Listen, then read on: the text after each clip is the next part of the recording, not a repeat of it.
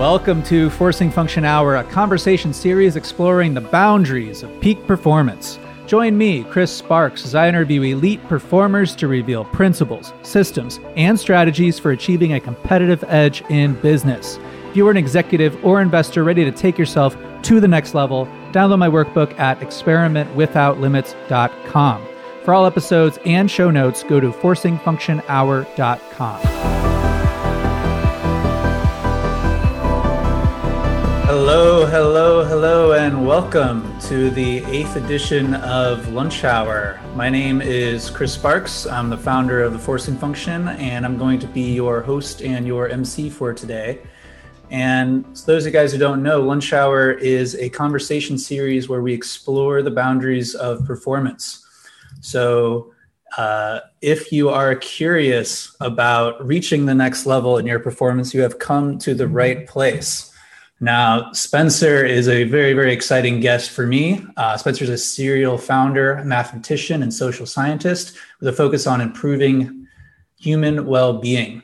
And so a few things that Spencer has founded. First, his startup foundry, Spark Wave, which creates novel software products from scratch. A couple of those software products include Uplift, which is an app that employs cognitive behavioral therapy to help people with depression. MindEase, an app that gives you exercises to help relieve your stress and anxiety. And finally, and most relevant for today, clearthinking.org, which has 40 tools and training programs that have been taken by hundreds of thousands of people to help improve their decision-making. Spencer writes pretty often on his website, spencergreenberg.com. I think he has 100 essays at this point, which is pretty incredible, on how to think better, live a happier life. And super exciting announcement today. Spencer's has just launched today, I think, right? His podcast, Clear Thinking, with the initial 10 episodes. So go ahead and check that out. We're going to put the links to all of those in the show notes. Spencer and I met through a friend of ours, Kate Tolo. Shout out to Kate in New York City. We're both part what we call like the rationality community. It's like one of these subcultures. If you remember our conversation with Taylor, isn't the world great that there are people who come together who identify around how can we think better and live better lives by being more rational human beings? Isn't it amazing? Spencer threw outstanding events in New York, which have now moved online. So if you have the opportunity to attend one of those, highly recommend it. In my view, Spencer's superpower is to translate the best findings from psychological science into actionable tools and frameworks where we can now apply these findings and thus live better lives. And so today we have a very important topic, and thus there's no one who I'd rather be having it with. So real quick, what to expect today. The title for this conversation we are calling The Sum of Your Decisions. So it seems that there's really two things that determine the course of your life: how lucky you are, and the quality of your decision-making. Obviously, only one of these is under your control, and thus your life trajectory is a direct sum of the decisions that you make. And thus, our simple and small, reasonably small goal is to help you transform the course of your life. So, if you're listening, I would love to just pause with me. I'm going to take a 30-second pause to just think about a decision that you have right now, something that's pending for you, something that's top of mind. And as we talk today, keeping this decision in mind, think about, is this relevant? Is this something that could help me make a better decision? I'm going to just give a 30-second pause here.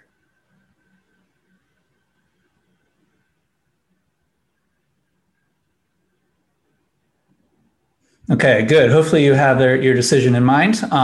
So without further ado, I want to hand things off to Spencer. Spencer, welcome. Thank you so much for being here. Thanks for having me. Really excited to be here. Thanks, Spencer. I think a good place to start is, why should we improve our decision-making process? Why is it important? And is decision-making even something that we can improve? Yeah, well, the way I look at it is I like to use a kind of embodied metaphor for this.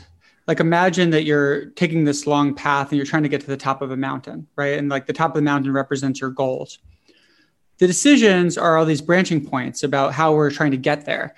And, if you think about it from the point of view of this metaphor, it obviously is going to depend a lot on what decisions you make, whether you A, get to the top of the mountain efficiently, or B, whether you get there at all, right? So we're constantly making decisions throughout our lives, and these basically determine whether we get the things we want, whether we are happy, whether we achieve our goals, and so on.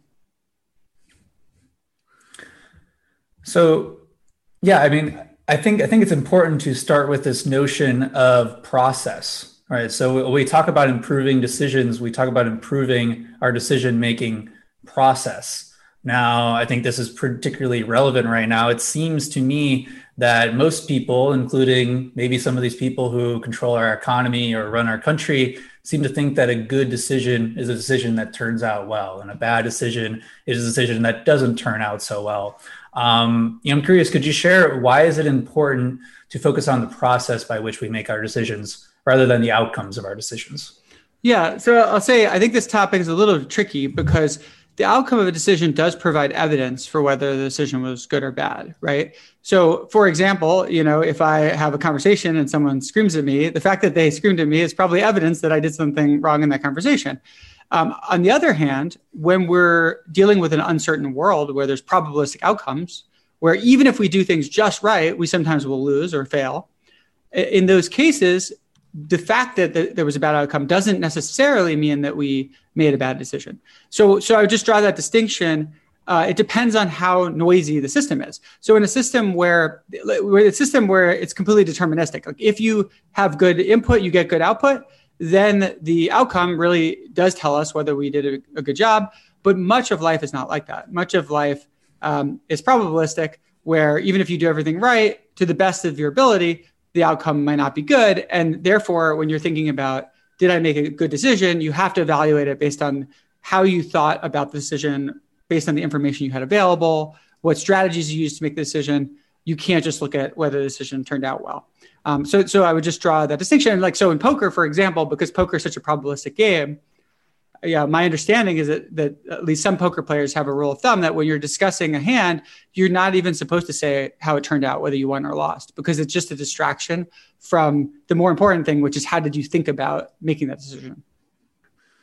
Yeah, and that's a great way of putting it. So in the poker world, and I think in the world in general, I love the Stoicism notion of what's in your control, what's out of your control. That wisdom comes from knowing the difference. And in the case of discussing a strategy of a hand, for example, that because the results bias our thinking so much, it's better to just put that to the side and think about, well, what were we considering when we were making this decision? And that allows to get into more interesting paths of inquiry as far as, well, what was the information that was relevant? Was there anything that we might have missed? It leads to much more productive modes of inquiry. I would love to pull in on this notion of probabilistic versus deterministic.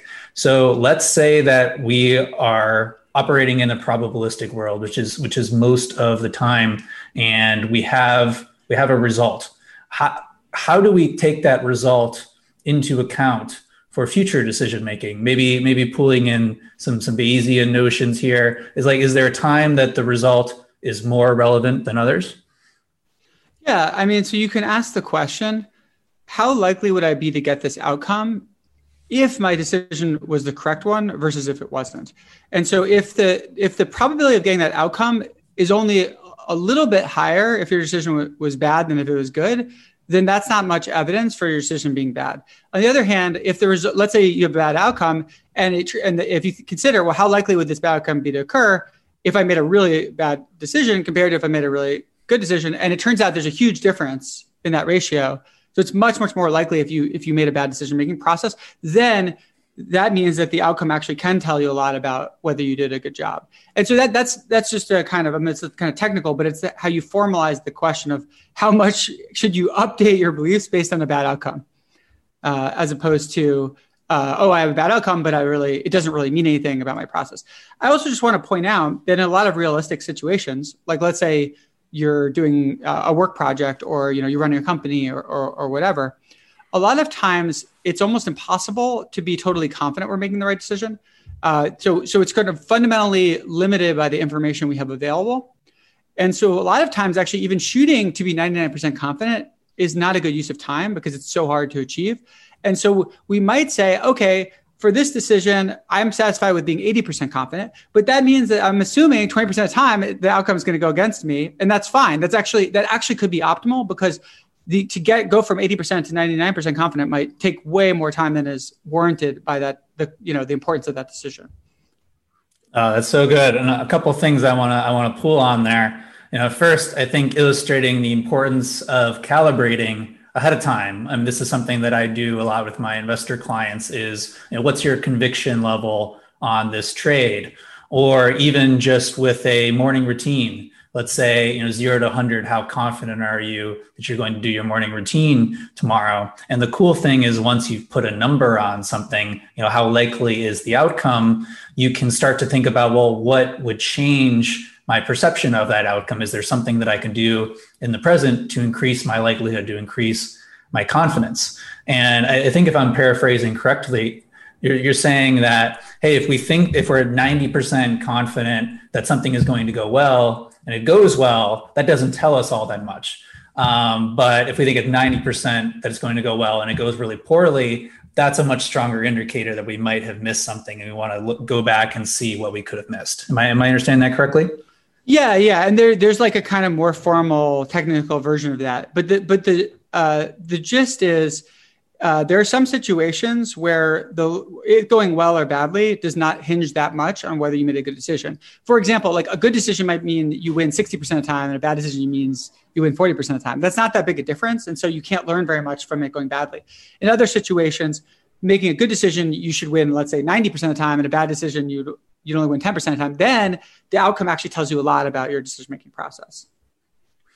Well, it's something else that you brought up that I thought was really cool is, I think Bezos really popularized this recently around Amazon, saying that, hey, if you're waiting for more than 70% of the information, you're waiting too long. That, as you said, as your confidence level approaches 100%, that marginal information becomes more and more expensive. And just the concept that most decisions are pretty reversible and really don't matter all that much, that we tend to make molehills out of mountains. Something I like to refer to is, it seems like many decisions are kind of, do I eat chicken for dinner or eat steak for dinner? Really that the cost of not making a decision is more costly than having one option over the other. So maybe I would love to know how you think about how can we tell which decisions are important and which decisions aren't so important? Yeah, so I think there's at least a few criteria we can look at. The one that you mentioned is very important is reversibility. When a decision is easily reversible, we need to be much less confident that we're correct, because we can try it. If it goes badly, we just reverse it. Okay, the cost is not that high. So that's one thing. The second thing is just how plausible is it that we can really get confident? So it's like the cost of collecting information. If you're collecting information in an efficient way, you're going to first try to quickly get the information that gives you the most confidence. Then if you need more confidence, you're going to try to get like the next easiest information that's going to help boost your confidence, so on. But if you're using this process of trying to get the easiest to collect information that's most useful first, you will get a diminishing marginal return. So every additional increment of confidence is going to become harder and harder to attain. And so for any given decision, there's going to be that trade-off curve between like, okay, given how the difference between me making the correct decision and me making the wrong decision, and comparing that to like how much, how difficult it is to get additional information, that's going to change things a lot. And then of course, there's just the factor of just how much is on the line, right? Like many decisions, there's just very, very little on the line. And so what I would say to people is, I think a lot of people spend too much effort on decisions where there's not much on the line. But then when there's a huge amount on the line, they don't put enough effort into it. A simple example of this is that people might spend, an hour deciding what movie to watch tonight, and also spend an hour deciding what mattress to buy. And if you think about that, the movie choice is going to affect 2 hours of your life. Okay, maybe you'll enjoy it somewhat more because you spent longer on it, but you're basically investing an hour to spend 2 hours, right? The mattress, you might have that for, 7 years or something. And like, actually, if you don't like your mattress, that could be a huge pain. And maybe you're going to sleep worse. And maybe, even if you sleep like 5% worse, actually accumulated over many years, that's actually a pretty big deal. So that's just kind of one example to help illustrate how we sometimes like get the amount of research just wildly wrong. And then, even more so when it comes to something like, is this the right life partner for me? Right. You think about how consequential that is. And so that's what you want to basically learn to flag the really consequential decisions and make sure to really invest in them. And you want to and on the other side, you want to kind of notice when you're spinning your wheels on an unimportant decision and just say, okay, I'm going to give myself one more minute to decide. Then I'm just going to go with whatever I think's best after 1 minute. Yeah, two things that you said there that I really like. First, recognizing that we mess it up on both ends, that we spend too much time on inconsequential decisions and not enough time on decisions that really matter. And so knowing which is critically important because we tend to just average that out. And it seems like a really good way of thinking about what are the decisions that are super consequential is how long are the consequences, the benefits or cost of this decision going to compound. So, the mattress that you're sleeping on every night for decades, or the person that you're spending potentially your life with, or the person that you are founding a company with, or your career, these sort of things really deserve the extra time because that one change cascades into a whole decision tree, a whole path of alternate realities that all lead back to that original Genesis decision. Something else that you said is like these, it's one of my favorite recommendations is just to set a timer. As you said, you give yourself 1 minute to make the decision. Or one that I find a lot of fun is for a while I traveled around with a dice in my pocket. And so I would just roll a die because, just something about the finality of it as well. Whatever comes up, that's what I'm going to do, allows me to just pick an option and move on. Is there anything like that you've used for these, relatively routine, like make a decision and move on type things? Yeah, it's a good question. Well, I started thinking about this a lot when I actually remember the first time I was really thinking about this I was with a friend of mine who's like a high-powered lawyer. She got a gift certificate as a president or something for a bookstore. And we were in the bookstore and she spent like an hour and a half trying to decide what to spend this on and was like really clearly not enjoying it. Like she was stressing out over it. And I was like, you make more money than this in like 10 minutes. It's like, so that really made it visceral to me. One thing I do, if I, which I find helpful, I don't know if everyone would find helpful, but I use a system called Prediction Book where I actually predict how things will turn out. And I try to log in there whenever it's an important thing. So in addition to predicting like which way it'll go, I actually predict the probability in there. And then it sends me an email when, I'm supposed to know the answer. And so I find that nice because it kind of gives me a sense of how good I am at like making predictions about things. And it gives me more trust in my decision-making processes. And it's like, I'm 90% confident that this is the right thing to do. And like, because I've made enough of these predictions, like I have a decent level of trust that means it's probably going to happen, whereas I think if you don't trust your processes because you haven't, you're not at the point where you think, well, if I'm pretty confident this is probably right, it actually can send you spinning your wheels a lot longer. Yeah, there's similar exercise in the book, How to Measure Anything, where there's given these types of events, how many apples can you fit inside of a 747? How many teacups would it take to reach the top of the Empire State Building types of things, and giving your 90% confidence interval. So it's like, okay, it's between 1,000 and 1,000,000 apples or something like that. What's that range that you're 90% confident it fits within that range? And even people who consider themselves, relatively math oriented, they'll give a 90% range and it only fits within that range like 40 or 50%. And so recognizing that our baseline is to be way overconfident. But the interesting thing is if you do this exercise multiple times, those ranges start to become more and more close and your confidence level starts to line up pretty closely with what the actual range is, even if it's something nothing about. And so we made a program to actually help train you in that. Oh, there we go. On clearthinking.org. It's called Calibrate Your Judgment. And you can we literally have thousands of practice cases where you can practice estimating a probability, and then you get to immediately find out whether you're right, and it gives you a score to help you train you in like understanding, well, is this at 80% or 90% or 70%? Awesome. Cool. We'll put that into the show notes. Yeah, just the notion of that this is something that can be trained, I think, is really powerful, because once you start to develop this confidence that hey, I'm generally pretty good at making these types of decisions, it reduces this hesitation, this delay, this fear of making a poor decision, because you're able to trust yourself. I think this kind of relates to the concept of decision fatigue, right? This is something that's become popular in the media now, right? Silicon Valley wear a black shirt every day, or Barack Obama wear the same suit. You have these routine decisions that we try to eliminate because of decision fatigue. We only have so many good decisions we can make in the day. Thus, we need to save our limited attention for those decisions. What do you think about decision fatigue? Is it a thing? Is this something where you're trying to eliminate routine decisions in your daily life? Well, it's funny because there was all this research on decision fatigue and ego depletion, like the idea that like, oh, if you have to exert willpower over and over again, such as making a long series of decisions, you tend to have more and more problems the longer you do this. Now there's been this backlash saying, well, maybe this research doesn't hold up as well as we thought. And, replication crisis and social science and all this stuff. Looking at that data, it's a little bit hard to say what's going on. That being said, it's really clear that if you've ever had to make like 40 decisions in a row, you just get increasingly frustrated, at least, and annoyed. Like, if you ever, anyone who like plans a wedding has probably experienced this.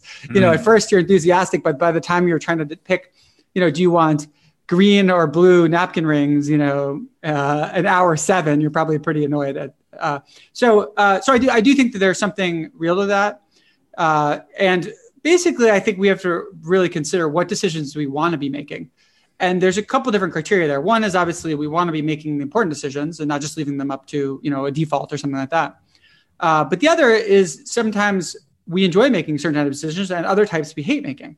So for example, there are some people that just love being stylish. They love wearing cool or interesting clothes or being creative in the way they dress. And those people probably should be like choosing their outfit every day. It's like it sparks joy for them, right? Other people just couldn't care less. I'm in this category. It's just clothes or clothes. And so for me, I get very little value out of choosing. And so it's better just to have only have items of clothing that I basically am fine with wearing, and to just grab one of them and make it super easy.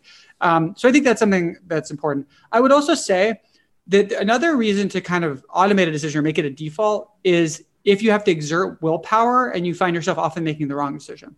So an example of this, one thing I find helpful is just be like, every day for lunch, I'm going to eat a salad. And that's just like what I eat for lunch. I don't make a decision about lunch.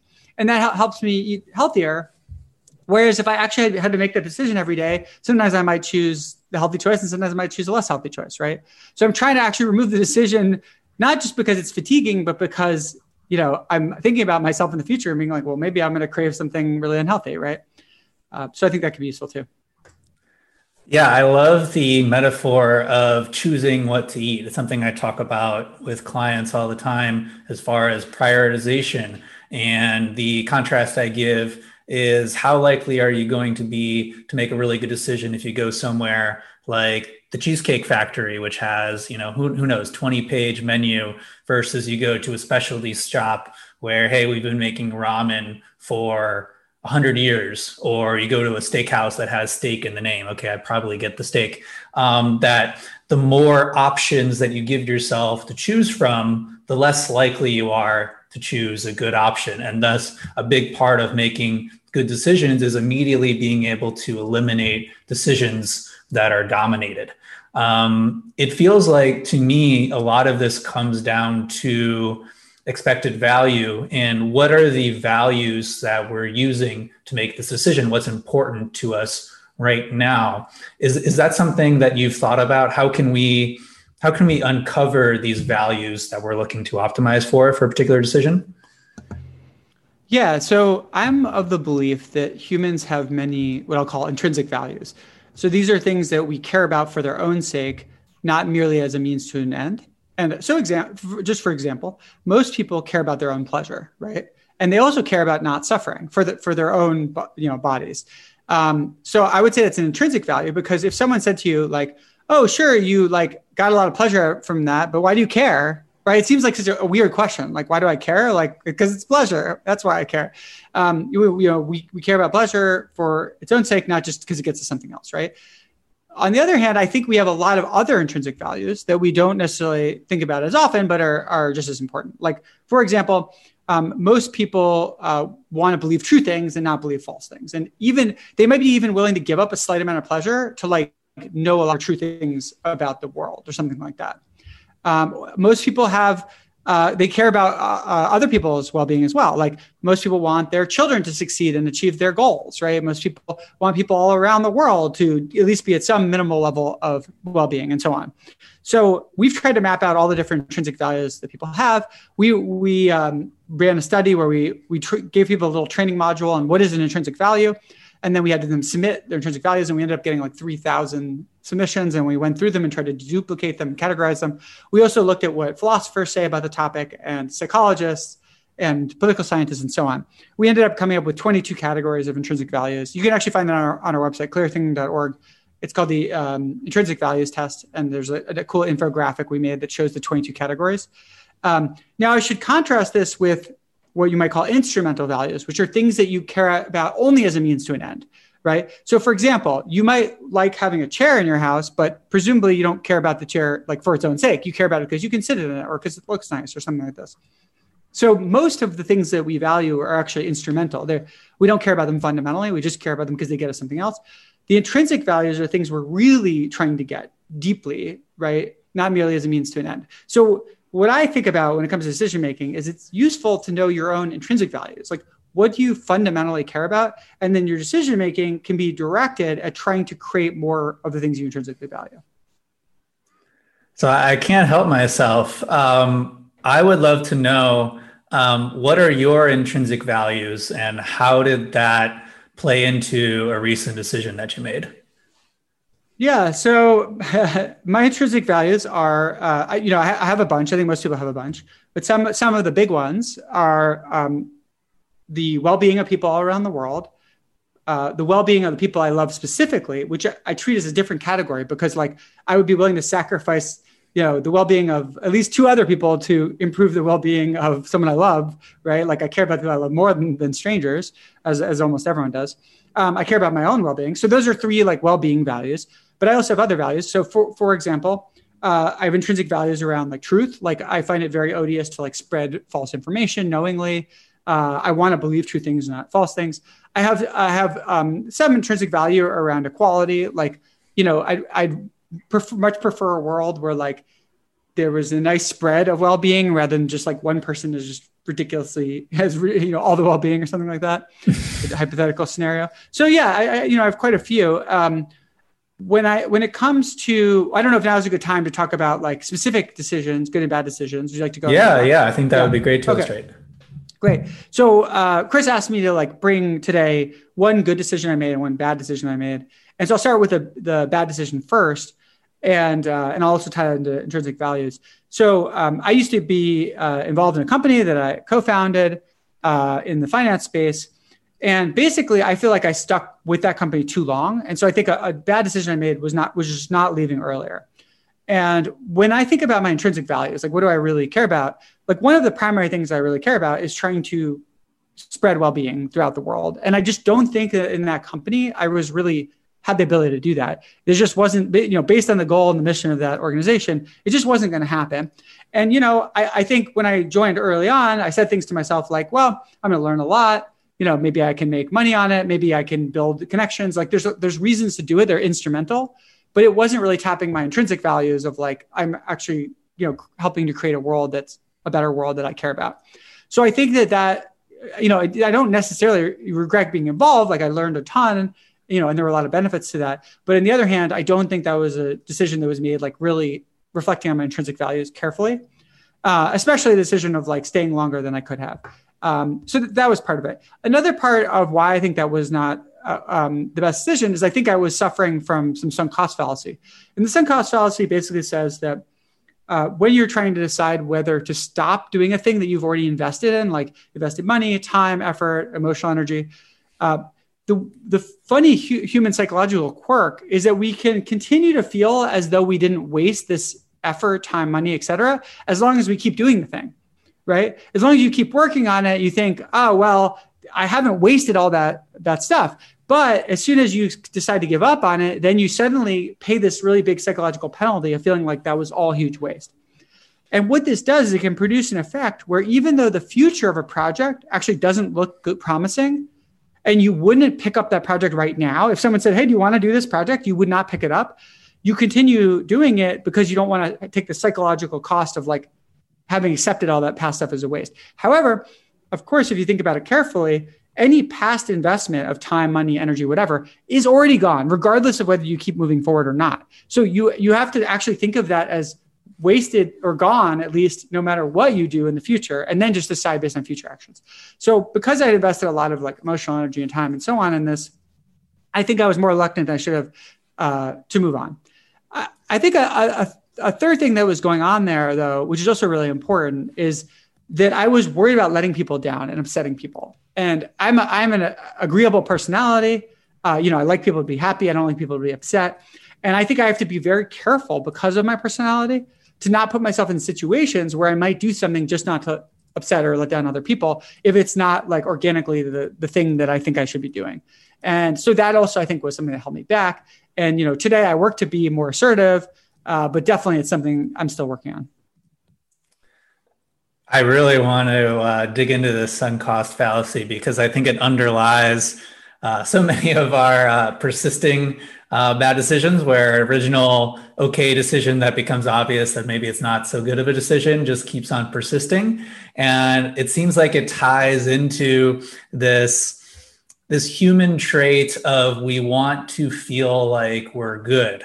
And there's a huge pain of I made a bad decision that seems like it causes us to stay in the current context and actually look for reasons to justify why our decision was good.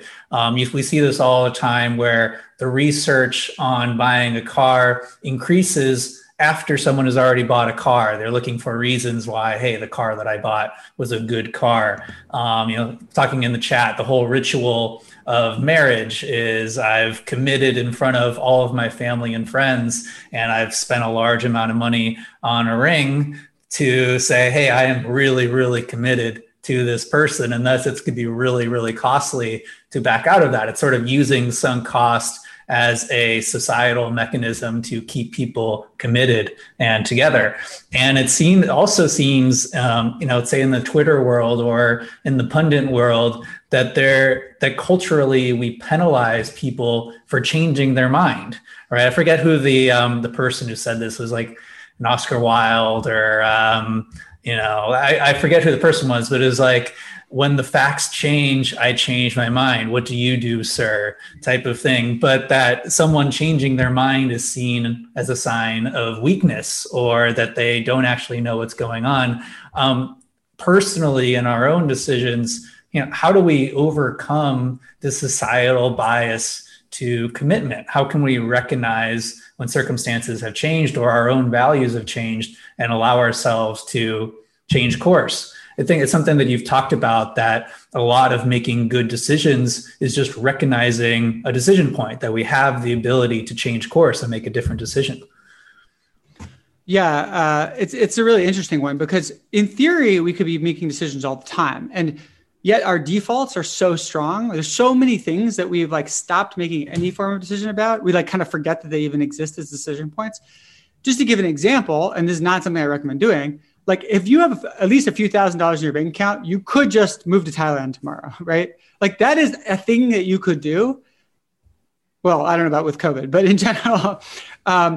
So not to say you should do that, but the point is that like you're almost certainly not even considering that, you're almost certainly that's not a decision point that you have like awareness of. And I just want to illustrate that with almost anything in our lives, we could make more decisions about it. And so that raises the question, when should we? Like, should we think about moving to Thailand tomorrow or not? And so when it comes to making personal life decisions, I think there's a couple of criteria we can use for this.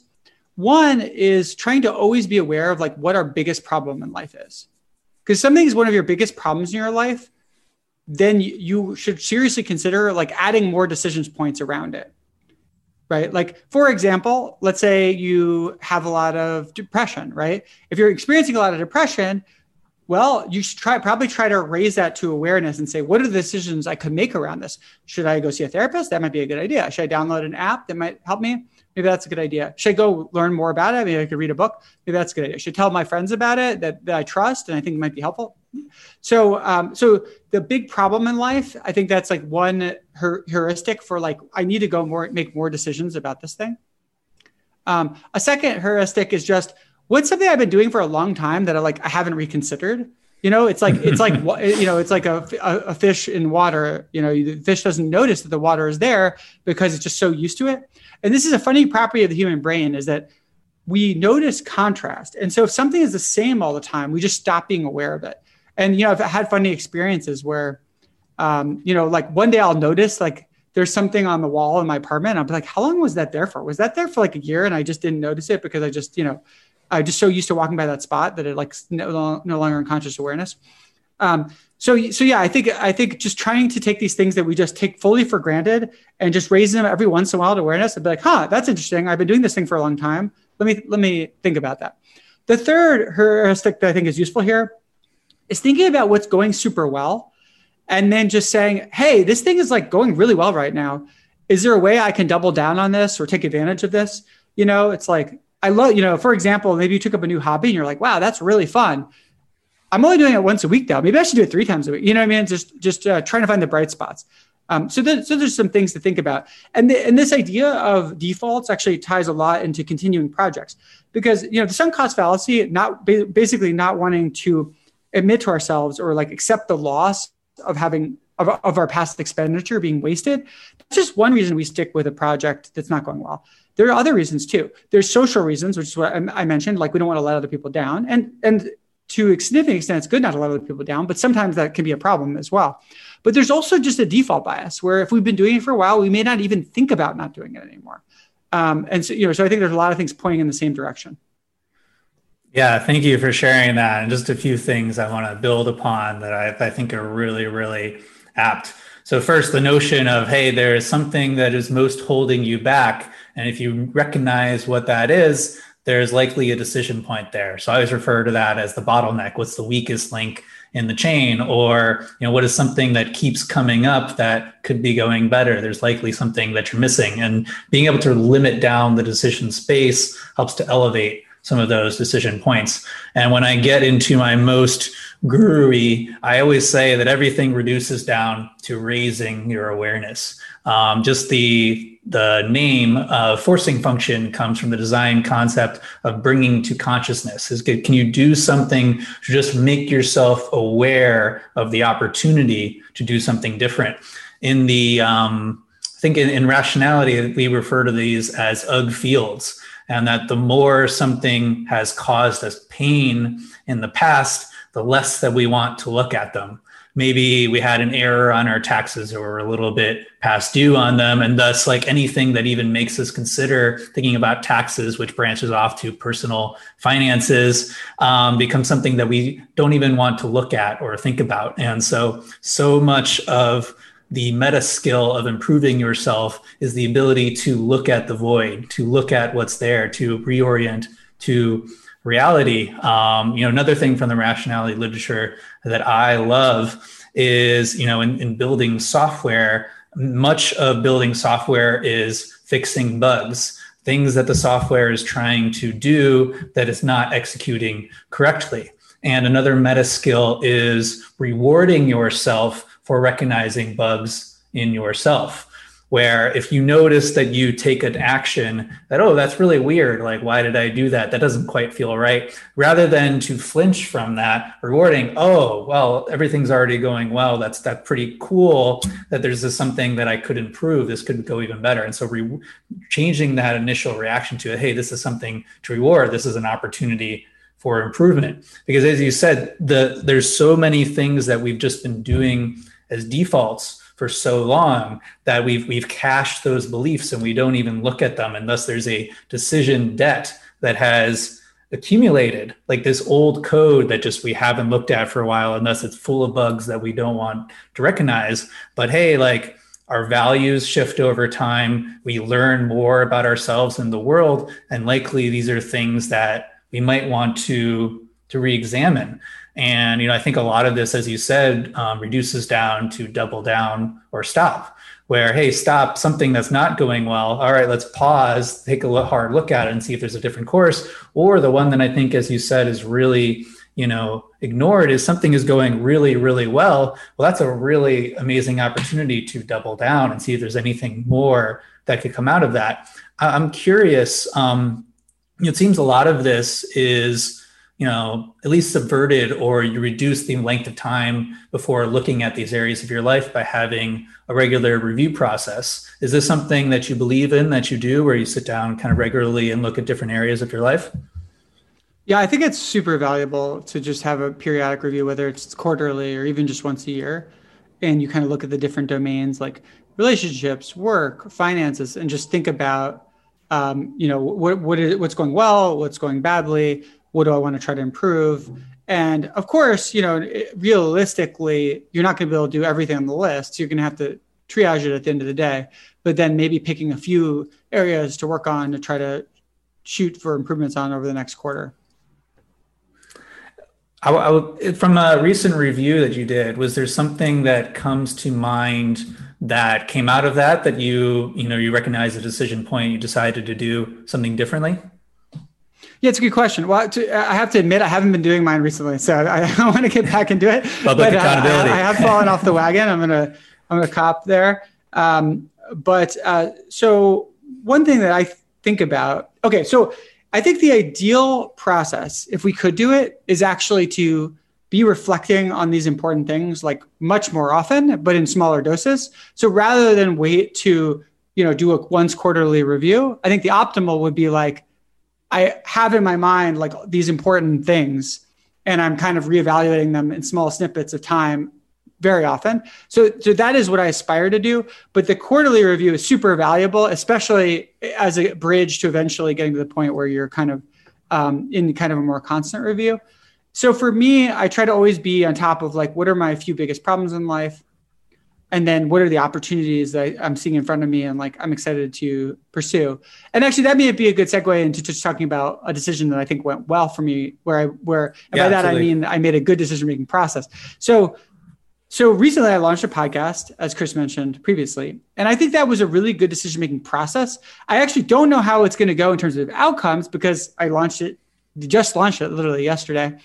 But I'm very happy with it. And actually, even if the outcome is not like it becomes popular, I think I'm still going to be happy with it.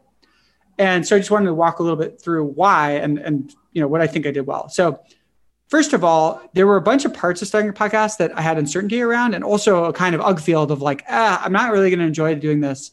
This is going to be a slog for me. And those are things around editing the audio, doing general like producer type stuff, like for example, like making a website for it, all that kind of stuff. And that went swimmingly because I was able to collaborate with someone else on my team who was excited about doing that side of it, Josh Castle. He's my producer and editor. And so suddenly all the like stuff that was nasty to me about doing a podcast, Josh was like, yeah, I'll do that. Great. And so that division of labor, suddenly we were both happy doing our different parts. And so already I like removed a bunch of the negatives right off the bat of doing the decision. And so before I found Josh, I wasn't even sure that I was going to start a podcast. It was just like an idea. Okay. So then I'm like, okay, good. This is worth a try. But what does it mean to try? Like, how do I experiment in a way where I can get quick feedback? And so the first thing I did is I recorded 3 episodes. I didn't even buy a nice mic or anything at that point. I just recorded 3 episodes with friends. So it was really easy and low key. I came up with an idea of what I thought I wanted the podcast to be, but it was really an experiment. After I recorded 3 episodes, we actually make a platform called Positly for recruiting people for studies and for feedback. So we then uploaded the 3 episodes and actually paid people small amounts of money to listen. We got 70 people to listen to the 3 episodes. And then we had them fill out a feedback form critiquing the podcast and saying what they didn't like about it, what they did like, how we can make it better, et cetera. So now I'd done 3 episodes, got 70 people's pieces of feedback. And I'm like, oh, okay. Well, first of all, I see there's a bunch of room for improvement and I have a pretty good idea of what that is. Second, I saw, you know what, even in this rough forum, people actually like this quite a lot. So I was like, okay, that's enough to move to stage 2. So then I recorded 6 more episodes. So now I had 9 episodes. I tried to improve based on the feedback. And then I recruited 40 beta testers to listen to 1 or more of those 9 episodes and do a second feedback round. And that could also help me see, am I getting better? What else do I not know? And also just having a more diverse set of episodes. Okay, now I'd had 110 people give me feedback. I was like, okay, this is really promising. I'm definitely going to try this out. Okay, now what? Well, I started thinking and said, well, launching with my first episode I ever recorded is probably not a great idea because I had no idea what I was doing. I'd never been a podcast host. So I actually want to record a bunch more episodes to find really strong ones that I can launch with. And so then I went to pursue that. So that I think went really well, this rapid feedback iterative cycle. The last thing I think that went well with that whole process was that I wanted the podcast to feel fun and not like eating your vegetables. I wanted it to feel like dessert. So I purposely chose a format at the intersection of what I thought people would want to hear and what I would have a lot of fun doing. And so basically I modeled it on my favorite type of conversation, which is just a fun intellectual conversation with a really smart person where we discuss a bunch of different ideas. So each episode we do 4 or 5 ideas. And so for me, I'm just having a good time. And that also just changes it completely because even if my podcast bombs and nobody listens to it, I'd be like, wow, I just had 30 really fun, interesting conversations with interesting people. That's still a win. So trying to basically really de-risking it. So that's kind of the process I went through. And I felt quite good about that. Yeah, thank you so much for sharing. I think it illustrates quite a bit where if you wouldn't mind, maybe I can try to unpack a little bit about absolutely. that. So first, I love that you identified, hey, what's the crux? What's preventing me from taking action here? And it allow you to identify this key assumption that you have that creating a podcast is a big slog and something that I'm not going to enjoy.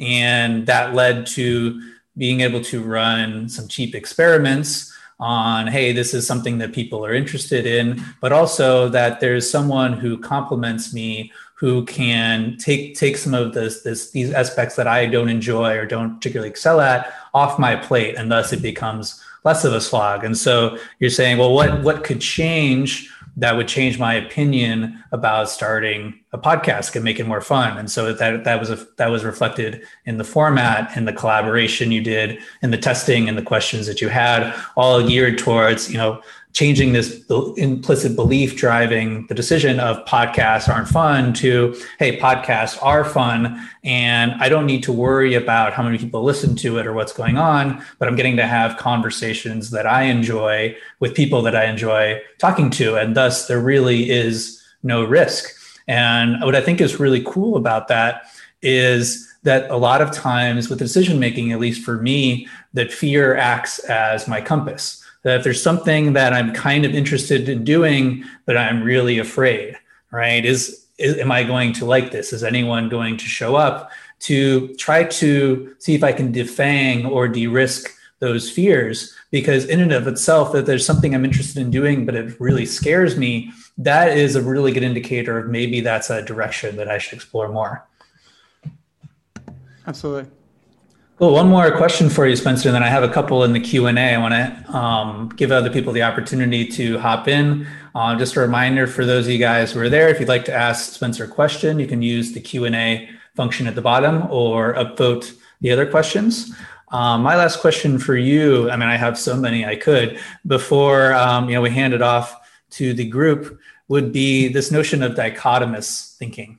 So it's something that I've noticed when I talk to clients about making decisions, that particularly, maybe it's the types of clients who come to me, you have these cognitive distortions of startup founders or investors where, you need to be both contrarian and right. And so this tends to attract the type of people who see the world in very black and white ways. Steve Jobs famously is like, this is either the greatest person that I've ever worked with or this guy sucks. A recent example, a client I was talking to the other day, he was presenting me, hey, I'm stuck between these two paths in my life. Should I try to build a unicorn, like $1 billion startup? Or, I'm thinking about just like selling all my possessions and going in a monastery and just like working on my meditation for a while. And just you have these like complete opposite decision points. And it really reminds me of Buddhism, right? We talk about walking the middle path. There's a way that transcends and reconciles this natural duality that we fall into, that everything is either black or white. And I know this is something that you've talked about before. I'm curious, like, how do we identify this middle path, this option that we weren't considering? Yeah, so it's funny. We actually ran a study related to this. We built a tool called Decision Advisor, which you can find on clearthink.org, that helps walk you through big life decisions. And in the process of building that tool, we ran some studies on it. And one study, what we did is we randomized participants to either get a little thing saying, hey, often people don't generate enough options for their decision. Why don't you come up with some more options? But we didn't make them do it. We just kind of suggested it. And like, I think if I'm remembering correctly, none of them actually did it, even though we suggested it to them. Now this is a small study, so take it with a grain of salt. But I think, but the other group, we actually just said, we're just not going to let you move forward in this study until you generate at least one other option you haven't thought of. And every one of them did it. They all generated another option. And then when we looked at the end, after they'd gone through the whole Decision Advisor tool where they consider a decision from many different angles, and then they pick an option, about 20% of the group that we had forced to generate another option actually ended up choosing the new option that they hadn't thought of before. So that was super interesting. And, okay, it's a small study, but I think the general principle holds that very often there are more than two options, and yet very often we anchor on two. And so what I would say is, for a small decision, no problem. Just stick with two. Do I watch this movie or that movie? Do I get carrots or mushrooms? Whatever. Fine. For a big life decision that a lot hangs in the balance, two is just not enough. Like, you really should just sit down and force yourself to generate more. And I recommend when you generate them, don't evaluate them during the process of generating them. Just come up with as many options as you can, then come back and then get rid of the junky ones after. But if you mix the kind of critiquing the options with the generation process, it tends to hold back your thinking. So, a classic one that I just have seen a lot is people are like, should I quit my job or should I stay with my job? And it's possible that those are your only two options, but it's also possible you could talk to your boss and say, hey, I'm really interested in this topic. Is it possible my role could change somewhat? Or maybe there's a lateral transfer at your company, or maybe your company offers moving down to part-time and then you could do another job on top of it, or whatever. I'm not saying that's available in your particular line of work. I'm just saying that it might be, and it might be worth investigating. So very often there are other ways of thinking about your problem.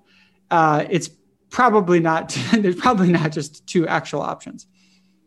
Yeah, I thought that was really, really well put, of not mixing the generation of options with the choosing of options. Or I think about this as you don't write a first draft and try to edit that first draft at the same time. If you want to brainstorm, hey, what are all the things that I could choose from? What's my menu of options? And then you try it later after you've exhausted yourself, which is generally beyond the point at which you think you can, right? So generate as many as you can, take a break, and then generate 5 more. That if you separate out this process and come back to it, okay, now that I have all the options, which one should I choose? You'll generally make a much better decision because you have all of the options available to you. Yeah, I'll just say that if you're trying to help someone else make a decision, I think there's a really key thing here as well, which is very often a friend will say, oh, I'm trying to decide between A or B. What should I do? What do you think? Like, I find it super useful to step back for a second and say, okay, those are potentially good options, but like, what are you trying to achieve? Let's talk about that first. Yeah. And then once we talk about that, it becomes clear that like there's actually C and D and E and F. And it might actually be worth including those in the conversation too. So. Yeah. One question that I love there is, hey, imagine we're talking again in a year and this has gone amazingly well. Describe that to me. Where are you? What's going on? What does that feel like? And just by creating those two different images, where someone is now and where it wants to be, not only are they able to kind of visualize what is that path from getting from A to B. But also it starts to generate some of this creative tension around, well, what are these things that I'm not doing now? And so it takes it from a little bit away from this black and white and more towards, well, what's a path towards what I want to achieve? Mm-hmm. A question here from Julian. So Julian wants to know, how do you go about trusting your gut? So, there's a lot of fascination. How can we harvest our subconscious through our intuition, right? That the decision rests in this like metaphorical place around your stomach. So is intuition a thing? How do you know when you can trust it? Yeah, great question. I actually have a TEDx talk on this. So that's my complete answer is watch for a TEDx talk, but I will give you a quick recap. So first of all, the most common thing that I see is that people just they just think you should trust your gut. Like if your gut tells you something, go with it. That's the most common mistake I see. The second most common mistake I see is that people ignore their gut. And they think, well, your gut's not reliable. There's all these biases that are known. You should just think about the decision and make that, and your gut's just misleading you. Those are both, I just want to make this really clear. Those are both bad ways to make decisions. What the right way to make a decision, in my view, is to try to understand that your gut always contains information. You should always be trying to get that information and use it in your decision-making process. And B, try to understand when is your gut or intuition more reliable and when is it less reliable, and trusting it different amounts. If you imagine your gut is kind of an expert, but it's not an expert in everything, right? It's an expert in some things. You better find out what it's an expert in and what it sucks at, in order to know whether to trust it. So I have a simple framework that I created called the FIRE framework, FIRE. It's a quick guide to when to just go with your gut. Like when should you just say, okay, my gut says X, I'm going to do X, right? Versus when are you going to use reflective decision making? And I'll talk a moment what I mean by reflective decision making. But okay, so when should you go with your gut? When it's a fast decision, F, right? It's like a car is just suddenly swerved at your car and you don't have time to think. You have to react. You have no choice. The second is an irrelevant decision. Well, what should I get in my salad? Doesn't matter. Just go with your gut. It's not worth thinking about. A repetitious decision. So this is where you've made many decisions like this one in the past, but critically, you also have to have gotten feedback on how they turned out. And I want you to use my favorite visual metaphor for this is imagine you're doing archery. And so you've got a bow and arrow and you're firing at a target. Okay. So you fire an arrow, you see how close it is to the target, you adjust, you fire again, you adjust, you fire again. If you do that long enough, even if no one's teaching you, you'll gain some skill at archery, right? Now imagine the same thing, but you are doing it blindfolded. You will never get good at archery. Your arrows will just go all over the place. You'll never learn to get better because you'll never see if you had a good shot or what direction you need to adjust it, and so on. Now, let's imagine something in between. Let's say you fire an arrow and for some weird reason, you don't get to look for half an hour where it hit the target. Now here, hypothetically, you could learn, but think about how difficult it would be. Like you'd have to fire one arrow, wait half an hour, go check its position, try to remember, well, what exactly was I doing with my body, make some kind of slight tweak, right? So it's going to slow it down a lot. So the critical thing for repetitious decisions is if you made many decisions like this before and you've gotten feedback on how they worked, then you can trust your gut. And the best example I know of this is like chess, right? I mean, you look at Magnus Carlsen play chess. He literally played a chess match against three pretty good players where he had about 3 or 4 seconds to make each move. And they got much, much longer to make each move. And he beat all of them, and he was blindfolded during that time. So, and it's because he just played chess so much that his intuition is amazing. And then, okay, the last type of decision, E, evolutionary. There's a small number of decision types where it's actually literally built into us. The same way a cat knows how to make certain types of decisions, we do as well. And they tend to be things that are very physical. Like there's a sudden loud booming noise. Get the hell out of there. Maybe it's nothing, but it's not worth it, right? Just get out of there. Or another example would be there's some meat and it smells rancid. Don't eat it. You should not be using your reflective decision making. Okay. Last thing I want to say about this. What do I mean by reflective decision making? So let's say you don't go with your gut because it's not a FIRE decision, right? Well, your reflective decision making is basically using your system 2, working memory, consciousness, careful thought.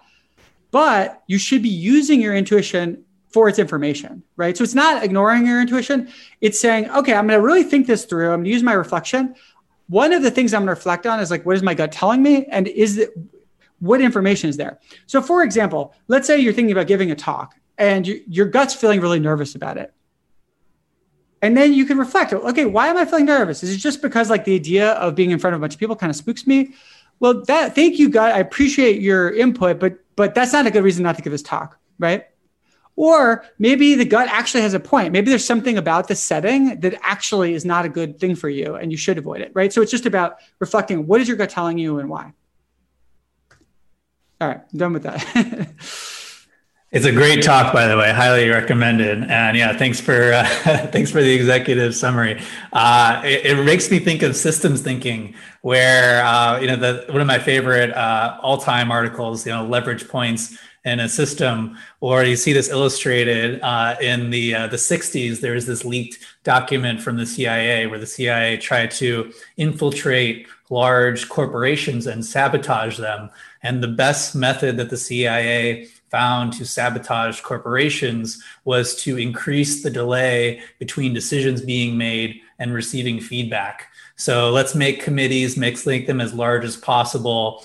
Let's, change numbers in the spreadsheet or magically lose files, anything we can do to increase the time between making a decision and receiving feedback decision. That's how you sabotage organizations at scale. It's something else that John Boyd has talked about with the OODA loop, where if someone has a long delay between taking an action and receiving feedback from that action, they start to operate off of an outdated map of reality, and their decision-making process becomes more and more divorced from that reality. And that's this idea to get inside this loop that the decisions that they're making are based off of more and more incorrect information. Cool. Two more I think we got time for. So a quick rapid fire one. I think on the Clear Thinking site, you guys must have dozens of decision biases that we must be aware of. Do you have a pet favorite decision bias that we must be particularly aware of? One that's kind of close to my heart is overconfidence, because I've done a bunch of studies of my own on this. And it's pretty fascinating the way that we tend to be overconfident in many things. But something that people don't realize about this, there's actually things that humans are systematically underconfident in. So here's a fascinating one. Driving a car, like this classic result that like something like 70% of people will say they're above the median, that's mathematically impossible. It's not impossible for 70% of people to be above the mean. That's actually possible. But people about more than 70% will think they're above the median, which is mathematically impossible. However, what if you say driving a race car? Then a lot of people I think you even get an effect where the majority of people say they're below the median, which is fascinating. So what's going on there? It has something to do about the easiness of skills and the subjectivity of skills. So if a skill is really easy, it's one we do a lot, we tend to think we're good at it, right? On the other hand, if a skill is more subjective, like what does it mean to be good at driving? Does that mean you drive fast? Does that mean you don't break the law? There's a classic thing where, sometimes men think women are bad drivers, but it turns out women get in way fewer accidents. So it's like, what is your definition of a bad driver exactly? Because women actually on the objective measure are doing a lot better. So with these kind of easy subjective decisions, we tend to be more likely to think we're better than the median. But on these hard, more objective measures, like racing a race car, it's a clear objective. It's like get to the other side fastest. And then people are like, I don't know if I can do that. So I think that's a fascinating one to go, with so many of these things, there's like a level 1 understanding, which like humans are overconfident. Then there's a level 2 understanding, which is like, actually the world's complicated. And turns out we're often overconfident, but then there's some exceptions, and the exceptions can be super fascinating to dig into. Cool, thanks. Final question for today comes in from Tom. This is one that comes up for me a lot with clients. So Tom's saying, right now, top of mind for me is clarifying what type of work goal that I want to set right now. Do I want to stay with my current employer? Do I want to change companies, change roles, do a side thing? So how do you think broadly about these types of decisions where, hey, do I take a different role in another company? Do I pursue a full-time business? I think this relates a little bit to, sunk cost fallacy. How should someone approach this type of major career change? Yeah, well, there's a classic framework, which is, although very classic, I think very useful, which is like you're trying to find work that's at the intersection of like stuff you can get paid enough money for to support the kind of lifestyle you want, stuff you're good at, stuff you enjoy doing, and ideally stuff that gives you meaning, right? And it's like you imagine that four-way intersection of the Venn diagram. If you can get those four things, that tends to make for like a really amazing career. Maybe you can only get three, maybe you can only get two, but like that's I think something to aspire to. So that's one heuristic. Another heuristic that can be useful is just thinking about like, am I learning the stuff that takes me to where I want to eventually get? Because I think it's very easy because of default bias and many other factors, to be in a job where we're kind of doing the same thing. And at first that's like a great learning opportunity. And then like, 2 years in, it's just like, we're not challenged anymore. We're not pushed to the edge of our ability. We're not learning new things. And so we've kind of stagnated. And so that's another heuristic. It doesn't mean you should necessarily, maybe you love that job. Maybe you want to be the rest of your life. Fine. But if you don't want to be the rest of your life and you're no longer learning, that's a bad sign. It means it might be time to think about either changing roles if you can, or maybe looking for other work that pushes you more. Yeah, it's like the whole employment model is, underpaying people who are underqualified, and they slowly but surely become overpaid and overqualified as they move up the learning curve. And awesome. It's, I think, a good thing to be aware of with anything that you've been persisting in is, have you reached the point of diminishing returns? Is a really good place to be aware of.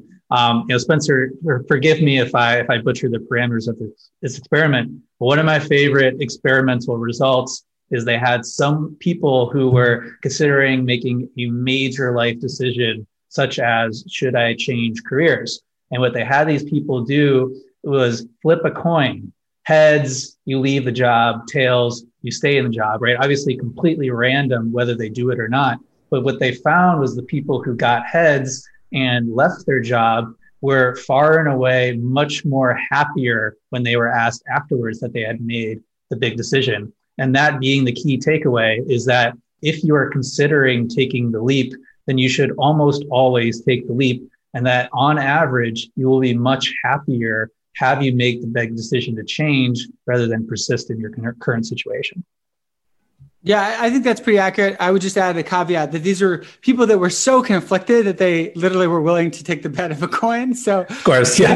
if you're at that point, yeah, then it seems like, leaving seems to on average be better for people than staying. That being said, I would also say that's like a level 1 model. There's better models than flipping a coin. So I would advocate you use one of those. But for small decisions, you can flip a coin. Yeah, it was one of the villains. Maybe it was Two-Face or the guy from No Country for Old Men. Or you flip the coin, not to see if it comes up heads or tails, because when the coin is in the air, then you know which outcome you're rooting for. It's like all of a sudden now you have something at stake. So that's a kind of cool way to see, hey, which is the one that you're most inclined towards. Yeah, flip a coin and see if you're really disappointed in which way it landed, and it can give you some evidence. Yeah. Spencer, thank you so much for talking about decision making today. I think it's such a critical topic, and I really appreciate the work that you have done to translate these findings into things that people can do to implement into their own lives and thus make better decisions and have better lives. Any final thoughts for today? Anywhere you'd like to send people if they'd like to learn more? Well, if you're grappling with a big life decision, try our Decision Advisor tool. It walks you through the process to try to make it somewhat easier and make it more systematic. So that would be my number one recommendation. I also, on my blog, spencergreenberg.com, I wrote an article about how to make really hard decisions.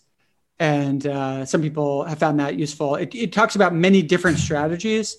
And so you can kind of then pick which one of these strategies actually seems appropriate for my particular case. Thank you. Yeah, we'll make sure to link those in the show notes. With that, we're going to sign off for today. Thank you so much for being here, Spencer. And thank you guys so much for your great questions. Thank you, Chris. Great to have you all here. Bye. See you all again next month. Thank you for listening to the Forcing Function Hour. At Forcing Function, we teach performance architecture. We work with a select group of 12 executives and investors to teach them how to multiply their output, perform at their peak, and design a life of freedom and purpose. Make sure to subscribe to Forcing Function Hour for more great episodes, or go to forcingfunctionhour.com to sign up for our newsletter so you can join us live.